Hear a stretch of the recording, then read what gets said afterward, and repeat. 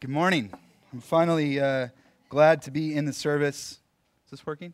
Glad to be in the service where I can preach an hour. This is that service, right? Derek?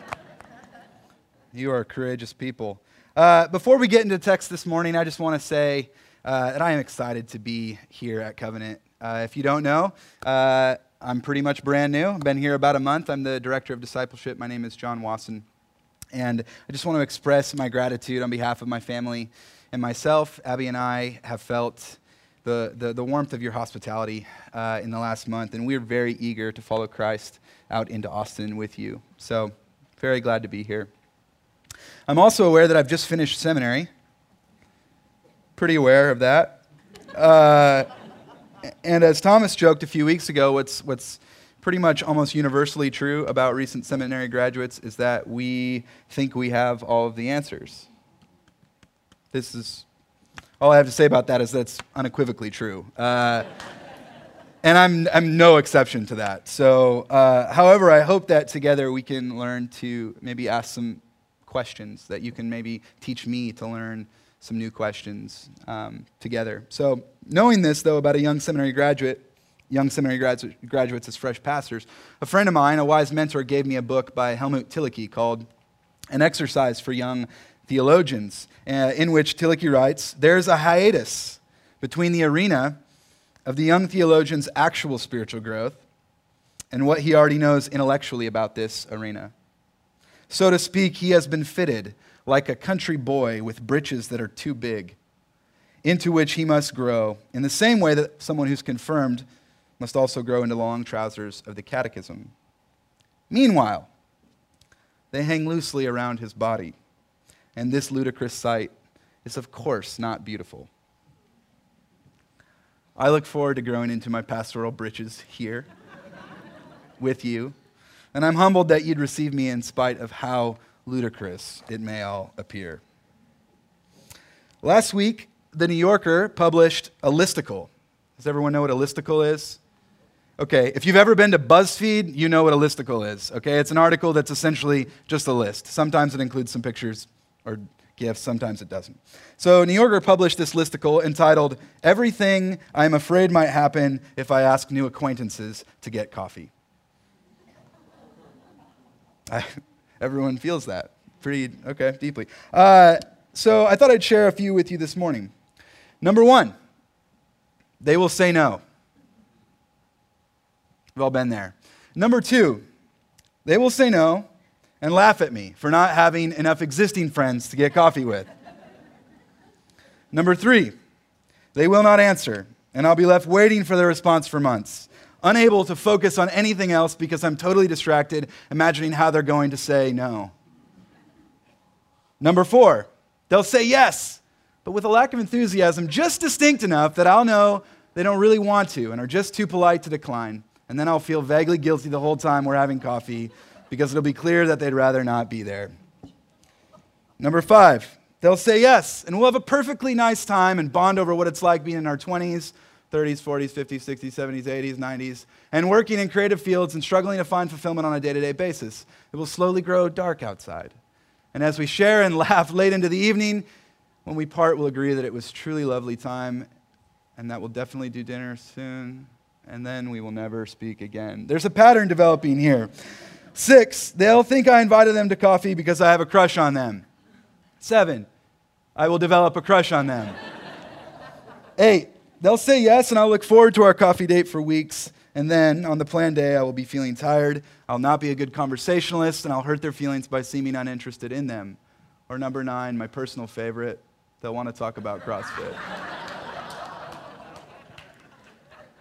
Faced with the anxiety that accompanies building relationships with other people, is it any wonder that many of us stay home, binge watch on Netflix, looking for any excuse we can imagine to stay away from other people? It's way cooler to be casual, far more acceptable to come across like we don't need anything from anyone else. After all, this is America, but this is Texas. We are individuals here, which basically means that we are experts in avoiding authentic relationships with others. Consider this definition of individualism: an attempt to deny the reality of human interdependence. and attempt to deny the reality of human interdependence. One of the major values of the American experience, as you all probably know, is to be free from the necessity of relating to, submitting to, depending upon, or answering to one another, to other people. All summer long, James has been reminding us that as Christians, we don't have the so-called luxury of considering ourselves individuals. Christian faith, James has reminded us, depends on a relationship with God, which in turn generates obligations for each other. Obligations that James has reminded us that include obligations to the poor, to the marginalized, to the dispossessed, to the orphan, and to the widow. Faith, according to James, is active insofar as it is for others. It is a faith for other people. Our text for this morning is James 5:1 through 6. Listen now for the word of the Lord. Come now, you rich people, weep and wail for the miseries that are coming to you. Your riches have rotted and your clothes are moth-eaten. Your gold and silver have rusted, and their rust will be evidence against you, and it will eat your flesh like fire. You have laid up treasure for the last days. Listen, the wages of the laborers who mowed your fields, which you kept back by fraud, cry out, and the cries of the harvesters have reached the ears of the Lord of hosts. You have lived on the earth in luxury and in pleasure. You have fattened your hearts in a day of slaughter. You have condemned and murdered the righteous one who does not resist you. The word of the Lord. Thanks be to God. Pray with me. Gracious God, speak now your liberating and reconciling word, and give us the grace to hear it and obey. In the name of the Father, and the Son, and the Holy Spirit. Amen. When I first glanced at this text, the text that I will remind you that Thomas assigned to me, my initial thought was, what is happening here? I thought that Thomas was actually playing a cruel practical joke on me. Like I was expecting him to walk in my office and say, did you see the text? Yeah, it's fine. It's cool. I remember very clearly a seminary professor telling me, whatever you do, do not preach about money, sex, or politics your first Sunday at your new church. Whatever you do. She said, think of your first Sunday like Thanksgiving at your girlfriend's house. And you're eating there with her family for the first time. You've never met any of them. Think of your first Sunday like that. The Bible is a big book, John. Preach about God's love and forgiveness, God's grace. Whatever you do, stay away from money, sex, and politics. Well, James, on the other hand, doesn't seem too concerned with confronting his audience, this church, about confronting them with the sinful relationship between the rich and the poor. And I think, as we all know, as we've read James all summer long, James is kind of a rascal. I doubt that James would really mind that we're pretty unsettled by it this morning, that we're feeling uncomfortable this morning. After all, it's a common theme in his letter. He's already warned his readers to pay attention to the ways that material possessions, that wealth, kind of provide a false sense of security. And he's condemned the way that this church has shown favor to the rich over the poor, echoing Christ's words in the Sermon on the Mount that it is the poor who will inherit the kingdom of God. Here in our text this morning, James gets more specific. He's not worried so much about the wealth itself than with the way the wealthy have gathered this wealth. He says that they've actually stolen it. They've defrauded it from the people who are working for them. They've kept it back.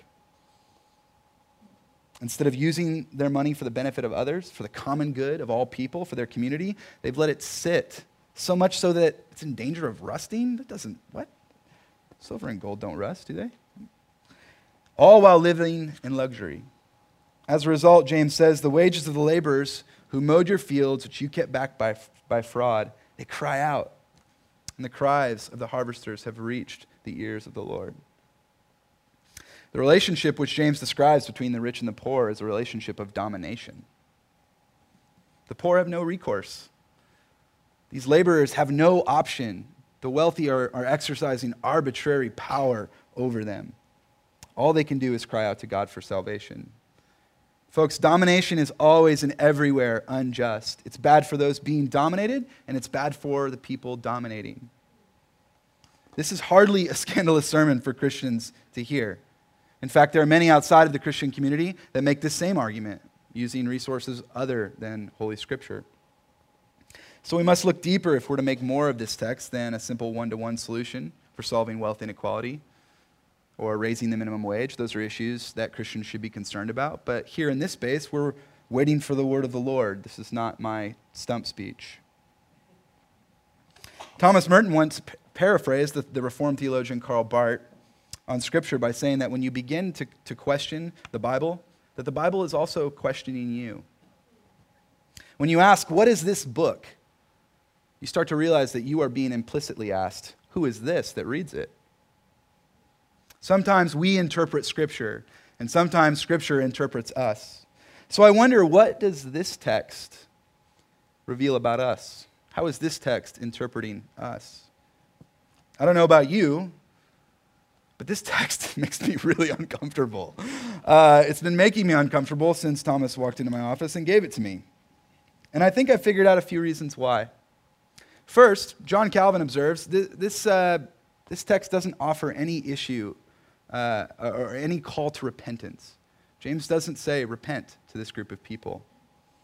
We're left wondering if there's any hope for this wealthy group of people who have dominated the poor. Of course, the good news revealed in this text is that God hears the cries of those who are being dominated and responds. That is good news.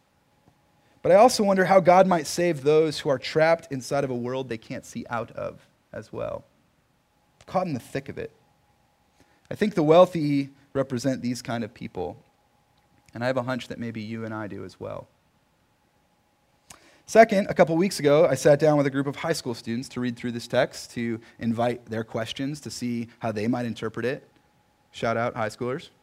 Yep, all right. Really expected more there. I don't know why. You did great. One of the high school students courageously asked, I thought it was a really courageous question. He wondered aloud, I wonder what James would say about my life. I wonder what James would say about my life. This is an uncomfortable text because many of us in this room have a lot by way of resources. Many of us are indeed rich.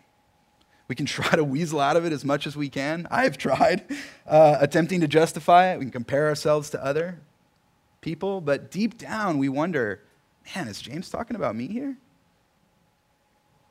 But I wonder if this text is primarily uncomfortable for us because we know that this kind of wealth that James condemns is the result of a version of individualism that we actually know all too well. Recall the definition of individualism I began with. An attempt to deny the reality of human interdependence. An attempt to deny the reality of human interdependence. The reason that the wealthy are able to hoard their resources, let their grain sour, their clothes get eaten by moths, which I have literally no idea what that looks like. Someone told me that happens in Texas. Is that true? Someone said my wool will get eaten by, I'm scared. But they're able to let their grain sour. They're able to let their money rust because they believe that they are free from the necessity to relate to others, depend on others, to answer to other people. This kind of inequitable relationship between the poor and the rich, in which the rich dominate the poor, is only imaginable in a culture that's marked by individualism, in which individualism's okay, it's the norm. That we are scandalized by such a text like this might be proof that perhaps unknowingly we have come to believe the gospel of our Western culture to be true, which elevates individual freedom as the highest good imaginable. Friends, the gospel of Jesus Christ attaches a question mark to that type of thinking. According to the gospel, individualism is not an advantage, it's a spiritual handicap. As individuals, we struggle to love God because we try to control God for our own ends. We just become haphazard consumers. As individuals, we struggle to love each other because the kind of love required by the gospel is love that generates mutual transformation, intimacy, vulnerability, where forgiveness might emerge and reconciliation might take place. I think that Frederick Buechner got it right when he said that the gospel is bad news before it is good news. It's the news that we're sinners, that we desire to be our own judge, that we desire to be self-determined individuals. That is what Buechner calls the tragedy of the gospel. Like other New Testament writers, James assumed that Jesus was coming back very soon, like within his lifetime. And that as a result, Judgment Day was fast approaching. He warns that the misery that awaits the rich is God's judgment. And he's right. But it turns out not to be the fire and brimstone judgment that we associate with the end of days. Turns out the judgment rendered to the rich is that they end up getting what they want. A self-determined life which only leads to misery and shame. The wealthy in this passage are only living in the tragedy of the gospel. And yet the good news of the gospel is that it is, at the same time, a comedy, which means that even though we are sinners, phonies, self-declared, self-determined individuals, we're loved, we're forgiven, and we're invited to be covenant partners with God, to be a people that is in covenant with God. Knowing this about the good news, we might expect for James to offer an opportunity for the wealthy to repent, to stop living in the tragedy of the gospel, to live according to the comedy of the gospel. But he never does, which drives me crazy. It's been driving me crazy for weeks. James, offer an opportunity for repentance. Where's the good news, man? And then I wondered about the language that James uses here. James, this warning resembles the prophetic tradition. And if you remember what the prophetic tradition was supposed to do, is it functioned to remind Israel of their true identity, to tell the true story about its covenant relationship with God, and to remind them to stop being tempted by the stories that were being told about them in the culture in which they lived. They were often in exile. We need stories like these. Stories to counter the stories we hear every day that glorify self-determined individualism. We need stories that put on display the spiritual bankruptcy of a life pursued after only our own interests. When I was young, in my 20s, I got some maturity now, so I'm 30. In my early 20s, when my standard response to the question was, how are you? I'd say, I'm living the dream. I'm doing great. And I'm pretty sure I thought I was. Mind you, during this time, I just ended a relationship with the woman I thought I would marry. I'd moved to a new city in which I only knew a handful of people. I began a new graduate program of which I was pretty uncertain, and I was without any Christian community. Which is to say, I was not living the dream in any way. I was scared. I was lost. I was frantically trying to create an identity for myself, all on my own. But people believed me when I told them that I was living the dream. And I think partly because I was living with 6 guys in a house. You know, we didn't have any responsibility. We had to keep the pool clean, and we couldn't even keep the pool clean. But people believed me. And during this time, I lacked the courage to invite anyone into that loneliness. And one of the reasons I think I lacked the courage is because I had not heard enough stories which put on display the spiritual bankruptcy of individualism. And I hadn't heard enough stories celebrating the kind of mutual, transforming relationships that the love generated by the gospel creates. I don't know about you, but I need to hear better stories. I still need to hear better stories. Which makes me wonder, what kind of story is Covenant telling through its life together? What kind of story are we telling through our life together here? It's not likely that the culture of individualism is going anywhere anytime soon. It is deeply, deeply embedded in our institutions, in our practices, and even here, even in our faith. But maybe through our life together, here at Covenant, we can bear witness to the kind of life that God calls us to live with human beings. We can tell a better story. The story is already being told here, and I know that because I've heard bits and pieces of it as I was discerning to come here. And over the last month, I've sat down with many of you, and I've heard so many stories of transformation, of how you've depended on each other, how you've reached out, how you've invited other people in, how you've not settled for the story of individualism. This week, some leaders from Covenant attended the Global Leadership Summit put on by Willow Creek. We did it via satellite at Westlake Presbyterian Church. And one of the speakers there was Brené Brown. And I don't know if you're familiar with Brené Brown's work. She's written a few books, Daring Greatly, The Gifts of Imperfection. I think she's got a new book called Rising Strong. But Brené Brown has researched shame and vulnerability for the last 15 years. Her work is incredibly valuable to the church. And during her talk, she spoke about the power of stories to shape and form our relationships and our sense of self, our identities. These are both stories others tell about us. These are stories that we make up in our heads as we encounter other people.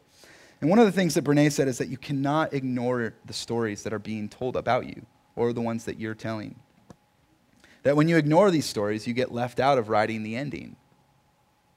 You essentially lose your agency. You're not involved in the story, just a character. But she says that when we own the story, we get to write the ending.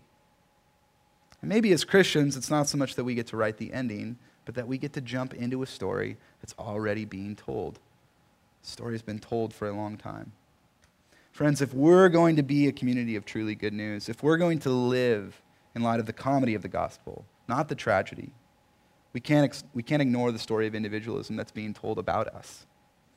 But by acknowledging it, maybe we can begin to tell a better story, a story that is shaped by God's love to us in Jesus Christ, in which, by the power of the Holy Spirit, we are counted among God's friends, and we are able to return that love to God and to others.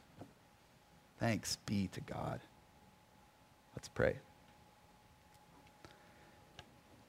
Gracious God, we come in these doors every Sunday. After hearing stories all week long, stories about who we are, stories that tell us to live isolated, lonely, telling us only to think about ourselves, telling us that the problems of others are not our problems.